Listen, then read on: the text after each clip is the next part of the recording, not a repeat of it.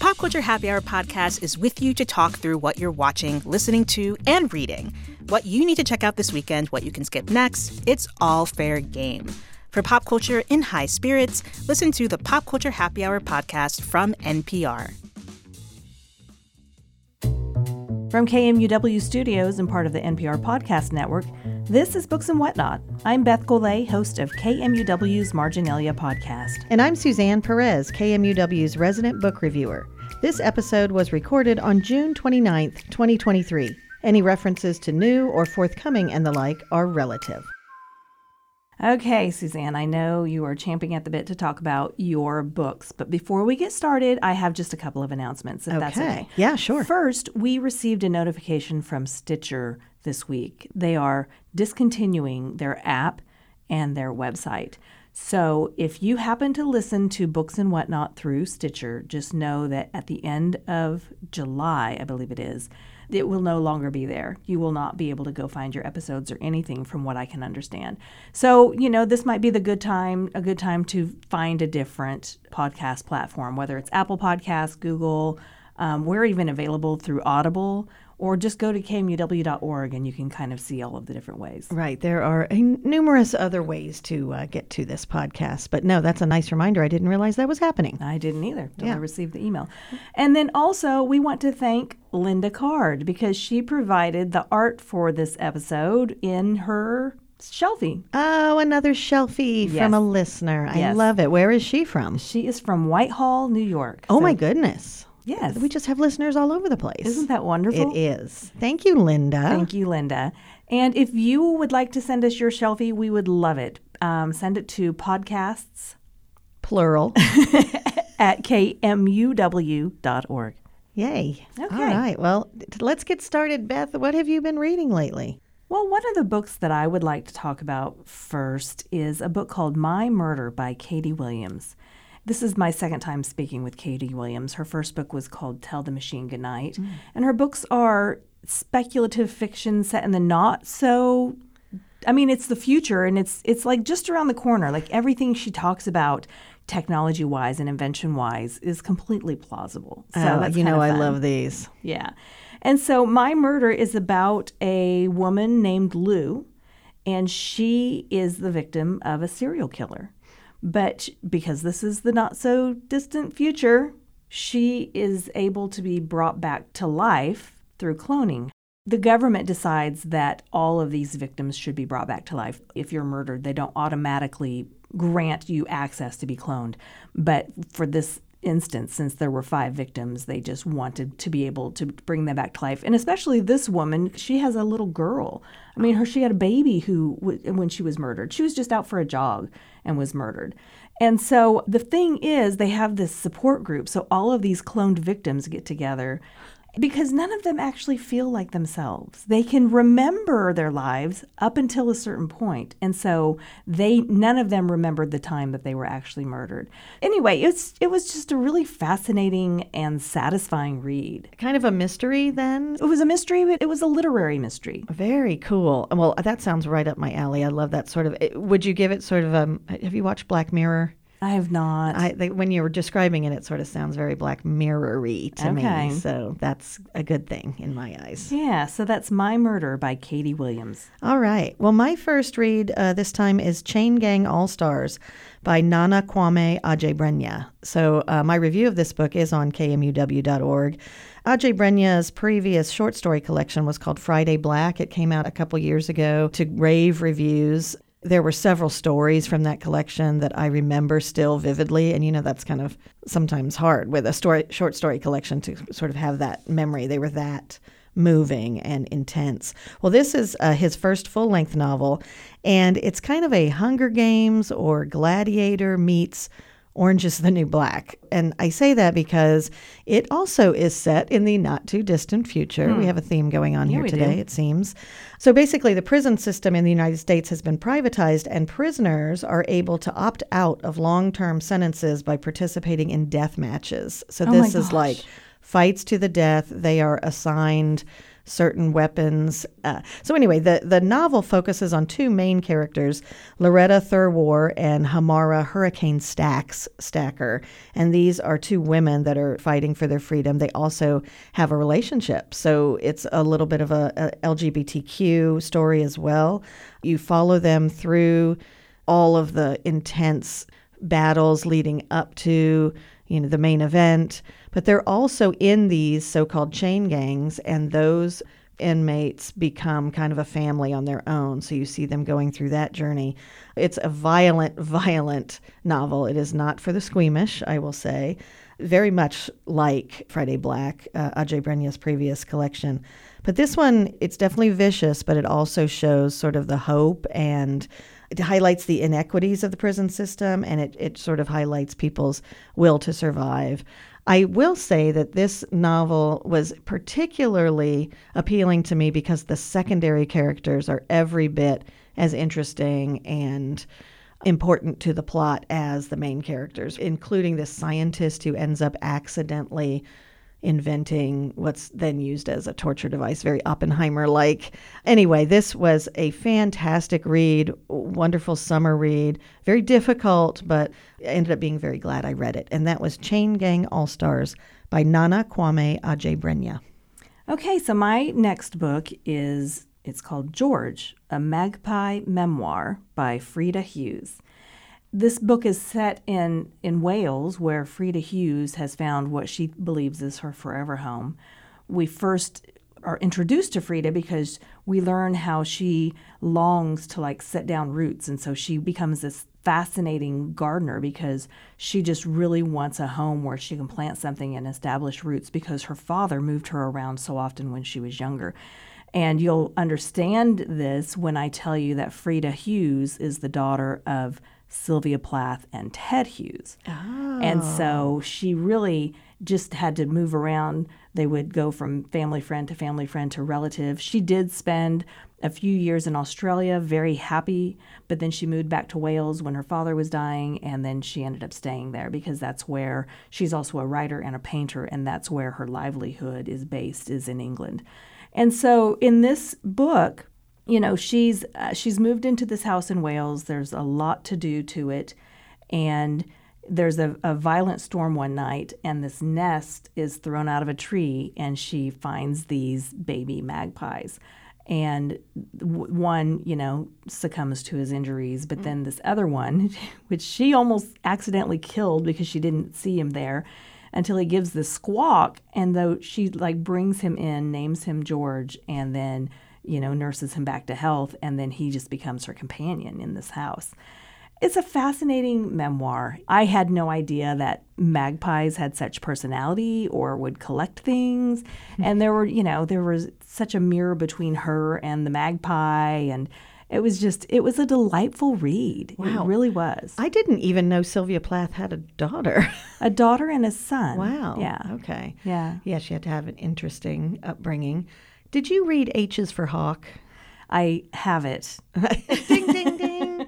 Well, I wonder, because what is it about these bird memoirs, Right. where people, but similarly in that memoir, it's like, yeah, these hawks have personalities. And that sounds really intriguing. And you interviewed her, correct? I did, yes, yes. So that's available in a Marginalia episode. By the time this podcast comes out, it should be. Because Okay. we're Or it will be recording upcoming. this. Yeah, we're recording this on June 29th, and that podcast is set to drop on July 4th. So Okay. just so a matter if of it's days. if it's not available already, you will hear it soon. Yes. I was just thinking that's a good time to put in a plug for all of your Marginalia interviews. We were at a book club recently and talking about Brendan Slocum's book, Symphony of Secrets, and I kept referring to your interview with him because I think it's so telling. It's especially lovely after you read a book to then go and listen to an interview with the author. So that's just a little plug for Marginalia. Thank you. You're welcome.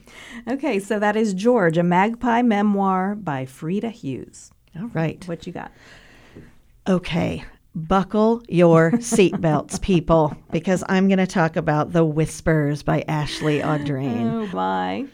I have been looking forward to this novel ever since reading Ashley Audrain's debut novel, which was The Push. It was my very favorite book, top of the list for me in 2021. It was one of the most propulsive, twisty-turny, domestic mystery thrillers I have ever read. That one I actually read during a cross-country road trip, so it was all the more compelling to be listening to it on the road, and it just kept us awake. This one is called The Whispers. Very, very similar. I wondered, can Ashley Audrain, recreate the magic of The Push? She has done it, Beth. Wow. I loved this novel. It focuses on 4 families, but really 4 women, Whitney, Blair, Rebecca, and Mara. So Whitney, the novel opens in a backyard barbecue. Well, it's a gentrified neighborhood, so it's a catered backyard barbecue at Whitney's house. Everyone's getting along splendidly, although you get a lot of the sort of side eyes between the women and everyone trying to size each other up. But in the very opening chapter, Whitney goes upstairs and finds her 10-year-old son has made a huge mess and definitely did not follow her directions and things. She comes unglued. We see her temper in a big way. She attacks him verbally.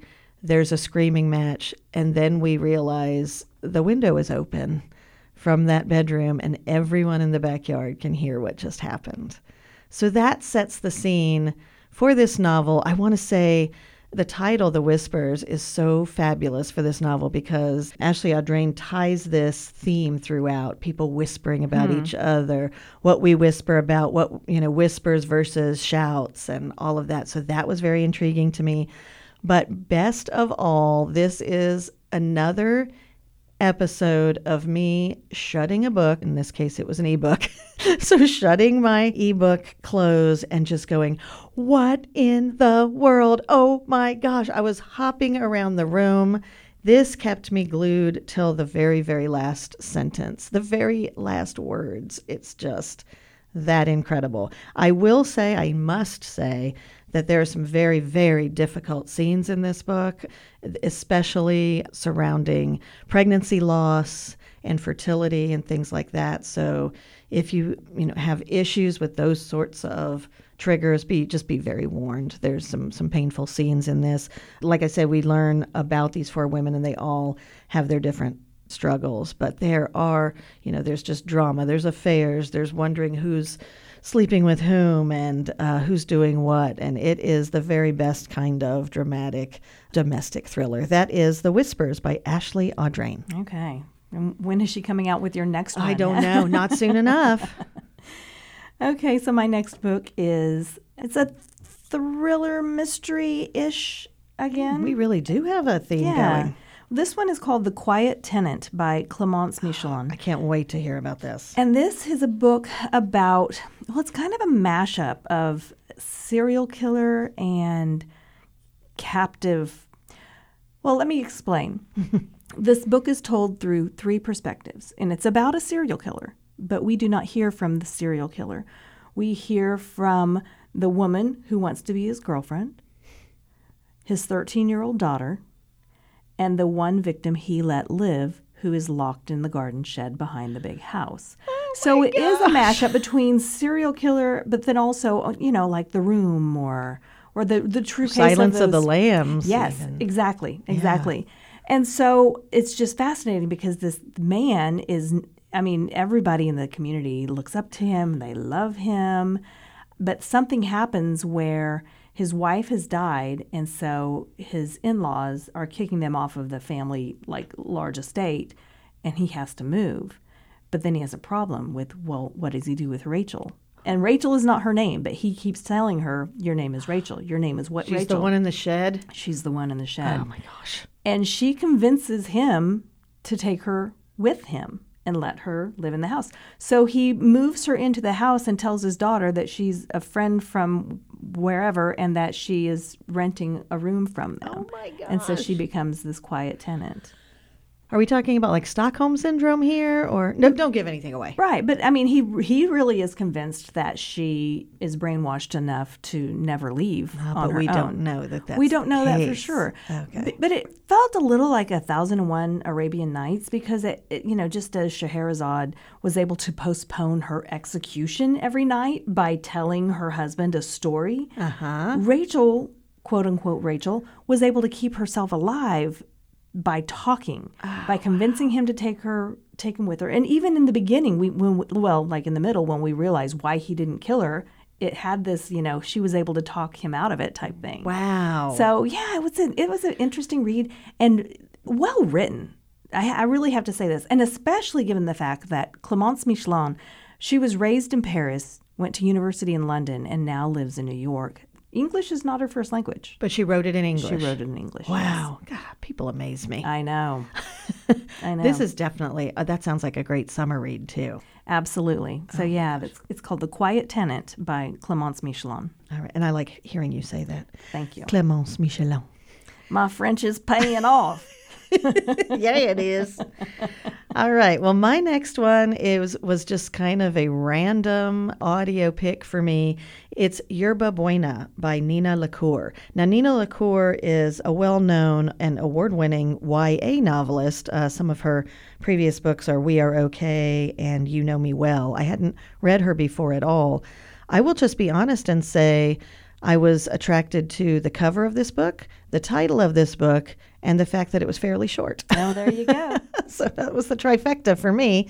And I ended up being really, really glad I listened to it. So this is another LGBTQ sort of love story, but it's so much more than that. Yerba Buena refers to, it's kind of a mint that grows in California. It's sometimes used in tea. But it is also the name of a restaurant in this part of California where this is set. So it focuses on two women, Sarah and Emily. Sarah runs away from home at 16 after just some very traumatic episodes. She runs away and tries to make a life of her own. She leaves behind a brother. They were very close, but he just is in no position to go with her. So that sets up, what's going to be a difficult transition for her.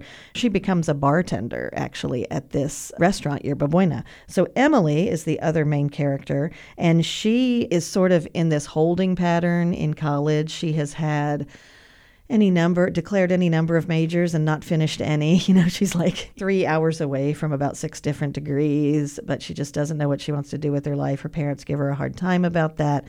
She ends up arranging flowers in this particular restaurant where Sarah is working, and they catch sight of each other.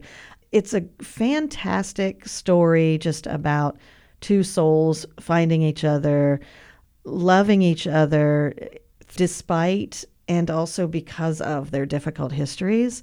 It goes back and forth through time.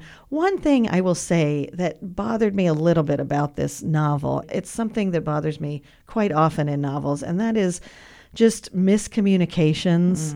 Like where if someone would just say what's on their mind, the next 3 chapters would be moot. You know what I mean? Right. Like, I'm not going to give too much away, but there are these plot points where the two women, just aren't honest with each other. I guess that's a lesson in itself because that does happen in real life. Right. It's so frustrating as a reader, though. It's just like, tell her what's really happening, those sorts of moments. So that was a little frustrating.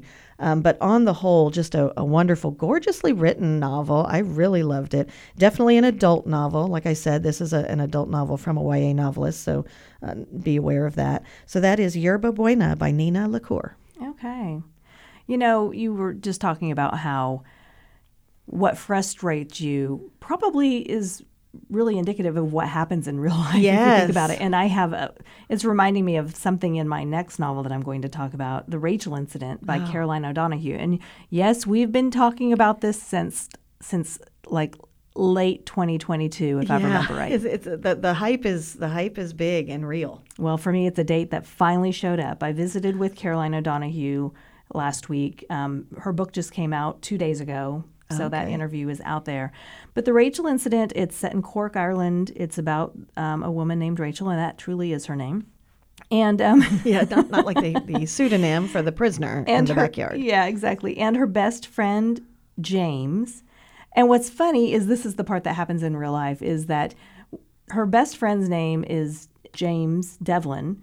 But then when she meets this guy, like outside of a bar, like bumming a smoke or something, she says, "What's your name?" And he says, "James." And she said, "I've already got one of those." So she calls him Carrie because that's his last name. But what was funny was she said, "I loved growing up, and there were two Seans in my class. There was Sean W. and there was Sean." Yes. So Beth G. Yes, exactly. So it made sense, and you don't really see a lot of that in novels where. People have the same name all the time. Right, but instead they just choose a different name. But in novels, they don't have to. Right. That is funny. Yeah, so anyway, the Rachel incident, it's a retrospective of sorts. She's in her 30s, Rachel is in her 30s, but she's recalling her 20s growing up how cool. or coming of age or making their way in Ireland in the 2010s because it was very conservative. Abortion plays a big role in this. When we first meet Rachel, it's at a Christmas party in London for expats where she is currently working. And somebody says something to her about Dr. Byrne. And she said, "What?" And he said, "Well, I don't know if you've heard about Dr. Byrne. He's in a coma." Because this guy, like everybody else at the university where she was at and just everybody else in her life, thought she was a student having an affair with her professor, which is so cliche. Mm-hmm. But yeah. Anyway, so then after that, we read this novel. We're introduced to this novel with Rachel, knowing she is married and pregnant and knowing she's fine. And then we get to go back and see what actually happened. Oh. So it's kind of nice knowing ahead of time that she's okay. Yeah, I do like that. Yeah. Everything's going to work out. Right. I've heard so many comps to Sally Rooney. Yes. In this novel. Yes, and people would say Sally Rooney, but funny. And I do want to talk a little bit about that too, because so I started the book, back 6-8 months ago when I just had an e-galley. So I was reading it on my iPad, and I remember making it like 93 pages before, like in one night before I had to stop and then read something else. And I never did get back to it until, the interview was confirmed. Until you had a deadline. Until I had a deadline. And at that point, then, I had the audio available. So I would go back and forth between the two. I was telling Caroline O'Donoghue that it almost felt like a different book when I was listening to it because you had the benefit of the Irish accent in your ear and the benefit of timing and cadence and tone. And it was very funny reading it. But I told her if I was reading words on a page, I would find myself smiling. If I were listening to it, I would find myself laughing out loud. So there was a little bit of a difference. Wow, yes, definitely. And she explained that, back home, she loves going back home because nobody will ever, they try to top each other with even just describing the weather. Nobody will just say anything plainly. They have to put some Irish on it, I guess. I don't know. Oh, I tell you what, we talked about it in March, but Ireland is having a renaissance in contemporary fiction and on TV and everywhere else. There's a TikTok woman I follow that I basically follow just to hear her talk. But she'll talk about like why we call things what we do, or here's how we say this or that. I bet that the audiobook is a good move on this one. It sounds like fun. Okay. Yeah, so that's The Rachel Incident by Caroline O'Donoghue. Finally. Finally, because you heard about it from Jenny Jackson. I heard about it from Jason Gobble. Okay. But then Jenny Jackson raved about it. She's she the was author the editor. Of Pineapple Street. Right. And she wrote a letter in the beginning of The Galley where she describes reading this at Thanksgiving and like interrupting so many of her colleagues' Thanksgiving dinners and her bosses to talk to them about how they needed to publish this book. Oh, well, that is so telling, isn't it? Like, yeah. I know it's Thanksgiving and right. I know I'm tearing you away from a turkey dinner, but I have to tell you. Yeah, because it's been raved about. The Sally Rooney connection is going to intrigue a lot of people, I think. Sally Rooney, of course, author of Normal People and Conversations with Friends and more. And more. But yeah, that's definitely, again, on my list. It's going to be another Beth Made Me Do It. As they all should. Okay, well, my next read is Yellowface by R.F. Kuang. Talk about hype. This one was an Indie Next pick for June. It is from R.F. Kuang, the author of Babel and The Poppy War. I had been hearing also about this one for ages because it is just a cutting critique of the publishing industry itself. It is the story of June Hayward and Athena Liu. So they are, you wouldn't even say friends, they're just acquaintances. June and Athena are up-and-coming writers. Athena is much more successful than June is. She has had a couple of successful novels under her belt. There's a lot of buzz about her. June had a very mediocre first novel that, she's like still getting pennies of royalties from. And at the very beginning of the novel, June and Athena are having dinner. There is let's just say a freak accident, and Athena dies. And she had just minutes before shown June her masterwork that had just been completed, the first draft of it. So no one had seen it. No one apparently knows what she had been working on. You see where this is going. June takes that and runs with it. Really believes at the beginning. I told folks in our Read ICT Challenge group that this is a great selection for the category told from a villain's point of view, because this is all first person from June's point of view. She takes Athena's work, reworks it, adds her own research, and has it published under her name. Now, this is where it really gets interesting, because then the publishing industry goes into full, how do we market this mode? And June Hayward becomes Juniper Song, Juniper being her formal first name, Song being her middle name. I should say that Athena is Asian, and this book was written about Chinese laborers in World War I that turned the war around. So it's this sort of forgotten history of this particular Asian group. And so the headshot that June has for the new novel is a little bit where she's looking down a little bit and the sun is hitting her just right. And the book's title is called Yellowface. Right. So this speaks to just racism, inequity, all that whole own voices thing happening in publishing. We remember the American Dirt controversy, so many others, where it really talks about who can tell what stories in the end. But there's sort of almost a thriller mystery, kind of when will she be found out storyline going through the whole novel. So we have that, but it's set on this backdrop of how the publishing industry really works. And you get the feeling that R.F. Kuang is really telling some secrets here.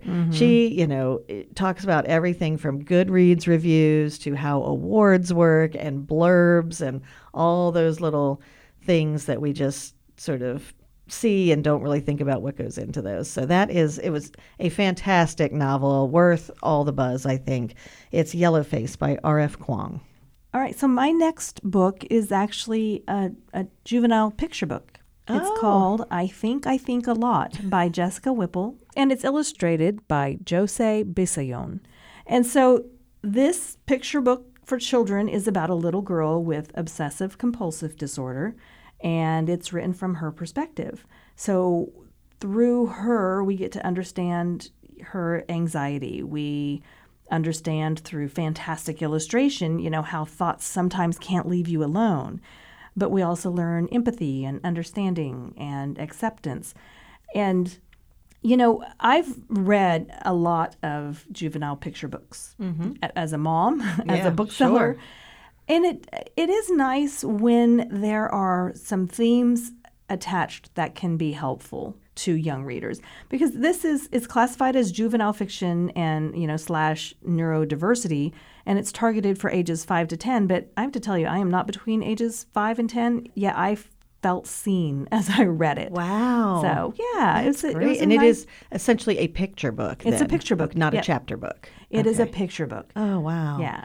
I love that authors and illustrators are tackling those neurodivergent sort of topics. We are seeing characters, because we know that what's important to kids reading, certainly to anyone really, is to see a reflection of themselves sometimes in literature. So an OCD kid, not a lot of books about that. That's right. Oh my God, I love it. Yeah, so it's I Think a Lot by Jessica Whipple, illustrated by Jose Bisayon. What a great title too. I know. I think a lot. I'm going to write a children's book one day, and it's going to be titled I Sneeze in Threes. And you should have Celia Hatt co-author it. I know. I sneeze silently and by the dozen. For real. That'll be part of the audiobook. Different sneeze styles.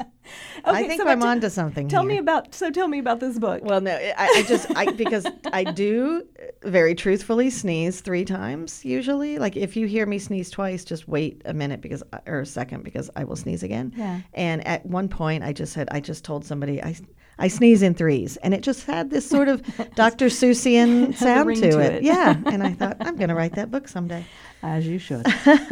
All right, so my next book is Pew by Catherine Lacey. Okay. This was on my summer stack, which we'll talk a little bit about later.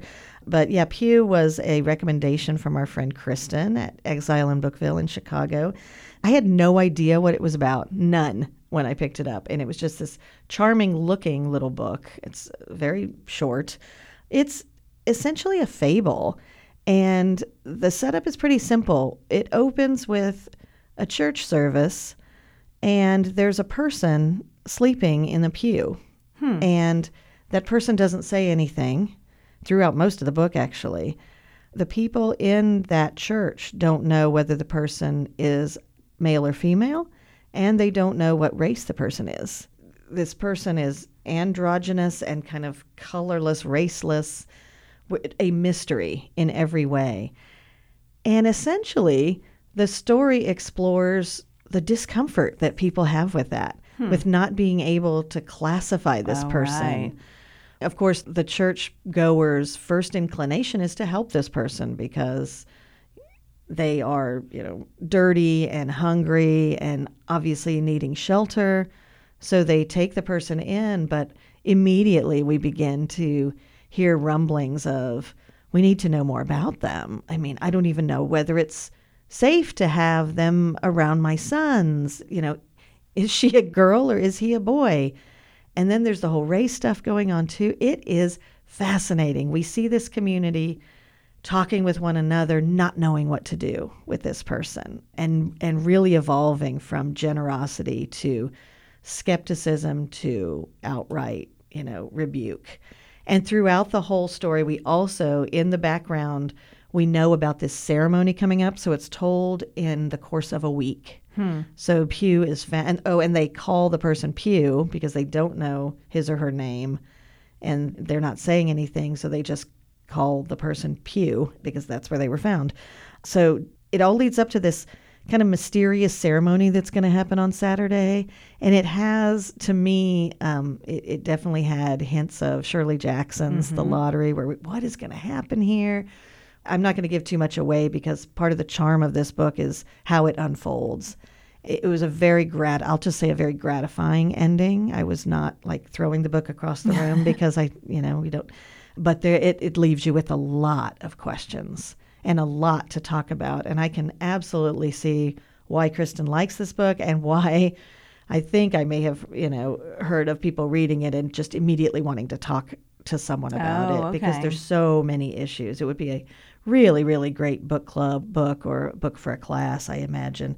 And that is Pew by Catherine Lacey. Okay. And Catherine Lacey has a new book out that's supposed to be equally fantastic, much different, called The Biography of X. And we both have it. Yes, we own it. Ding, ding. But yeah, if it's anything like Pew, and I will say too, it was a one-day read. Okay. Almost basically one sitting. So those are really nice to have in your summer canon. Yeah, summer canon. I don't know. My last book is exactly one of those books. Oh, yay. It is. I like our segues today. Yes, me too. It is The Pole by J.M. Coetzee. And he first arrived on my radar when he was awarded the Nobel Prize in Literature in 2003. For my world literature class, I read his book titled Foe, which was a retelling of Daniel Defoe's Robinson Crusoe. Some of his better-known works are Disgrace, Youth, Summertime. James Mustick from 1,000 Books to Read Before You Die suggests that we read Life and Times of Michael Kay. Now, I haven't read all of his works, but I truly appreciate those that I have. And The Pole is no exception. It's the story of a Polish pianist. Okay, so Pole, I want to be clear. It's Pole, P-O-L-E. P-O-L-E, the okay, Pole, gotcha. P-O-L-E. And it's the story of a Polish pianist with so many W's and Z's in his name that everybody just simply refers to him as the Pole. He is known for his interpretation of his fellow countryman, Chopin, and he is invited to perform in Barcelona. Now, it is in Barcelona where he meets Beatriz, where he just becomes enamored with her. She doesn't exactly reciprocate the sentiment at first. I mean, she's married in her 40s, 2 grown sons. The Pole is in his 70s. And, you know, for the most part, we only learn this story from her perspective. You know, there's a language barrier of sorts. And she also doesn't like the way he interprets Chopin. So, Wow. so there's that. I think that's where I stop with plot. I don't really want to say any more Yes. about the plot. Wise. Because, you know, it's just something the reader should experience. I will say that there are echoes of Dante and his Beatrice in this book. And as I said, it's a short read. It's 170 pages, but there are very wide margins. And like at the beginning, it's like every paragraph has a large number in front of it. It's the structure, the physical, optical structure is unique. A lot of white space. A lot of white space. It can be read in an evening, 1 or 2 settings if you want to take your time. And the ending, for me, was quite satisfying. I think for some people, they'll probably hate it. Yeah, same. I wanted to say that about Pew, too. I guess it depends on what you want in an ending, doesn't it? Exactly. And what I loved about this is I couldn't sleep 2 nights ago, so I got up and I thought, what should I read? I was at a point where I did not have an author interview waiting for me. I did not have a book that I had to read, so I got to just select one. And this doesn't come out until September. Wow. Oh, so you're reading in advance. I'm reading it in advance. Okay. So put it on your calendar. Yeah.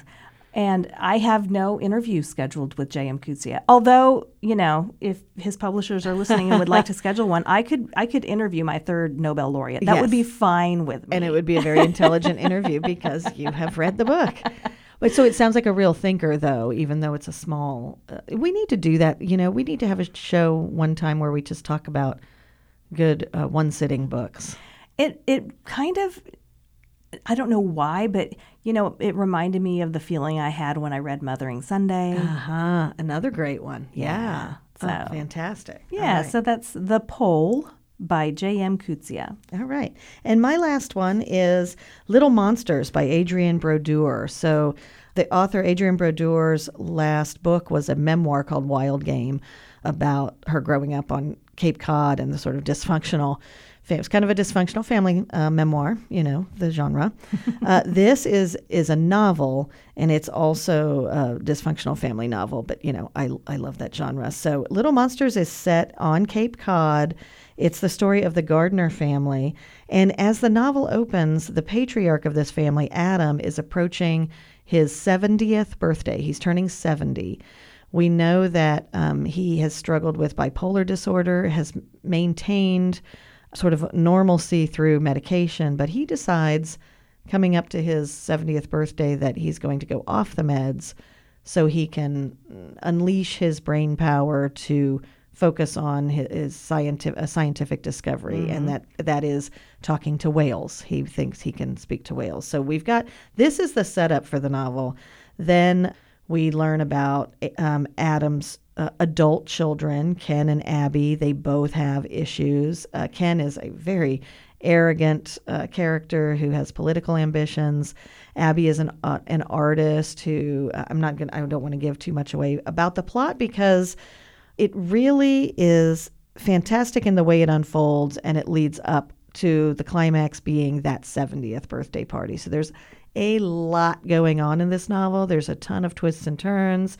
There are relationships that are strained and repaired, and a lot, again, of miscommunications, of people not saying what's really on their minds and other people interpreting what they're doing wrongly.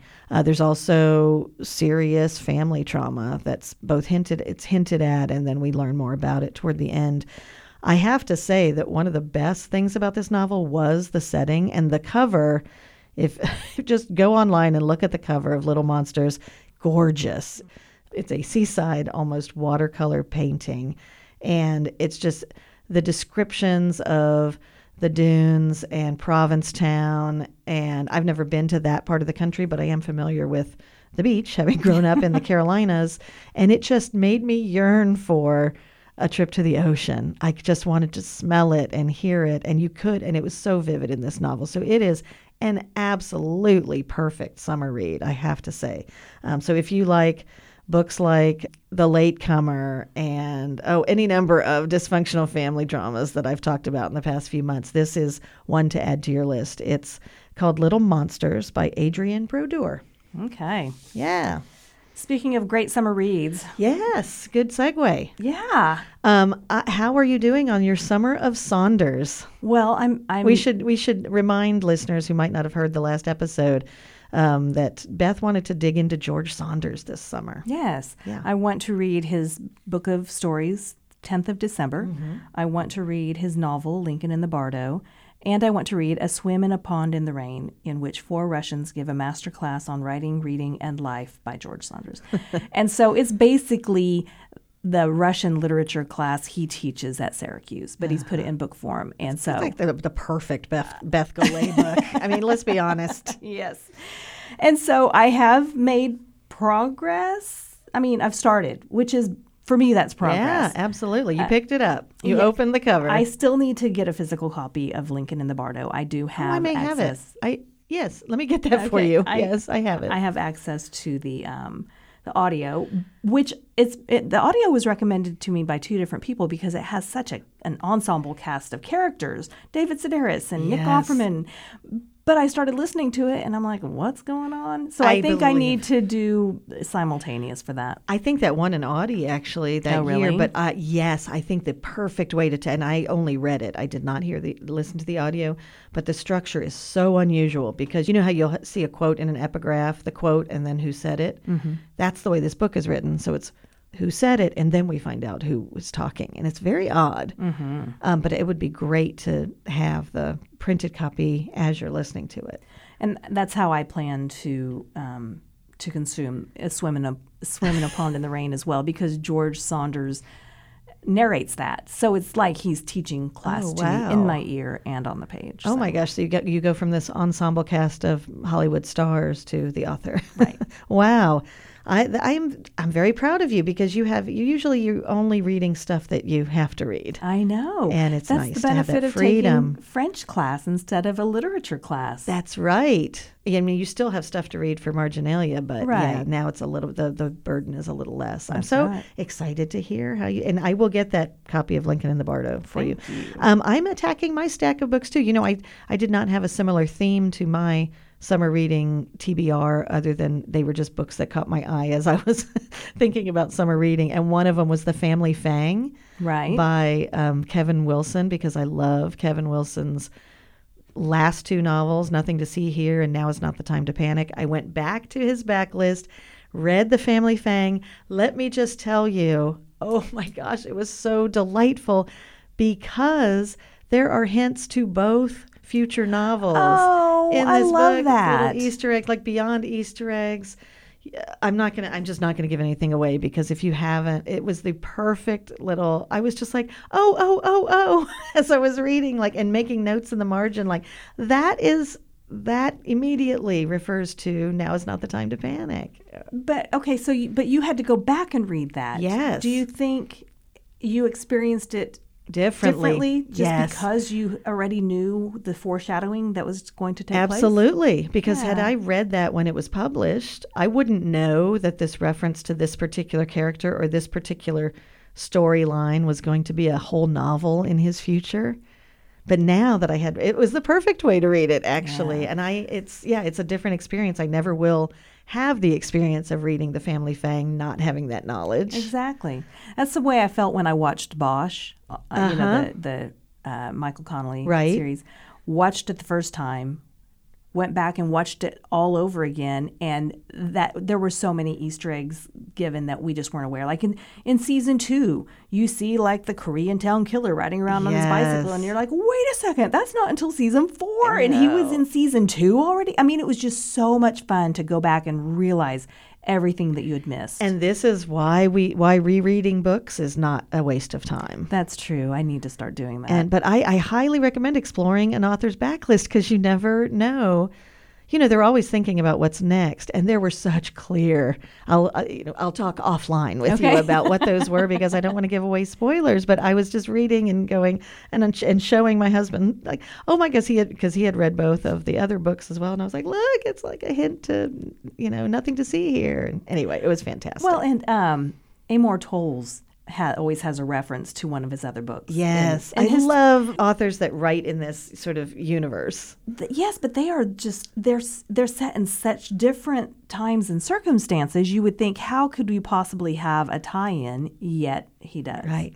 Yeah. Well, I, like you, was just glad to have actually read one of the books on my summer TBR. So ding, ding. Yes, we are going well with our summer reads. Well, that sounds like a great place to stop. Absolutely. It's been wonderful talking about books with you again, Beth. Right back at you. Until next time. Keep turning those pages. Bye. Bye. Books and Whatnot is a production of KMUW Wichita. Our team of engineers, producers, editors, and hosts are Mark Statzer, Torrin Anderson, Haley Krausen, Jonathan Huber, Luann Stevens, Carly Cooper, Beth Golay, and Suzanne Perez. You can reach us by email sent to podcasts@kmuw.org, on Twitter @booksandwhatnot, and on Instagram, books_and_whatnot. Find more conversations and a list of books discussed in this episode at kmuw.org.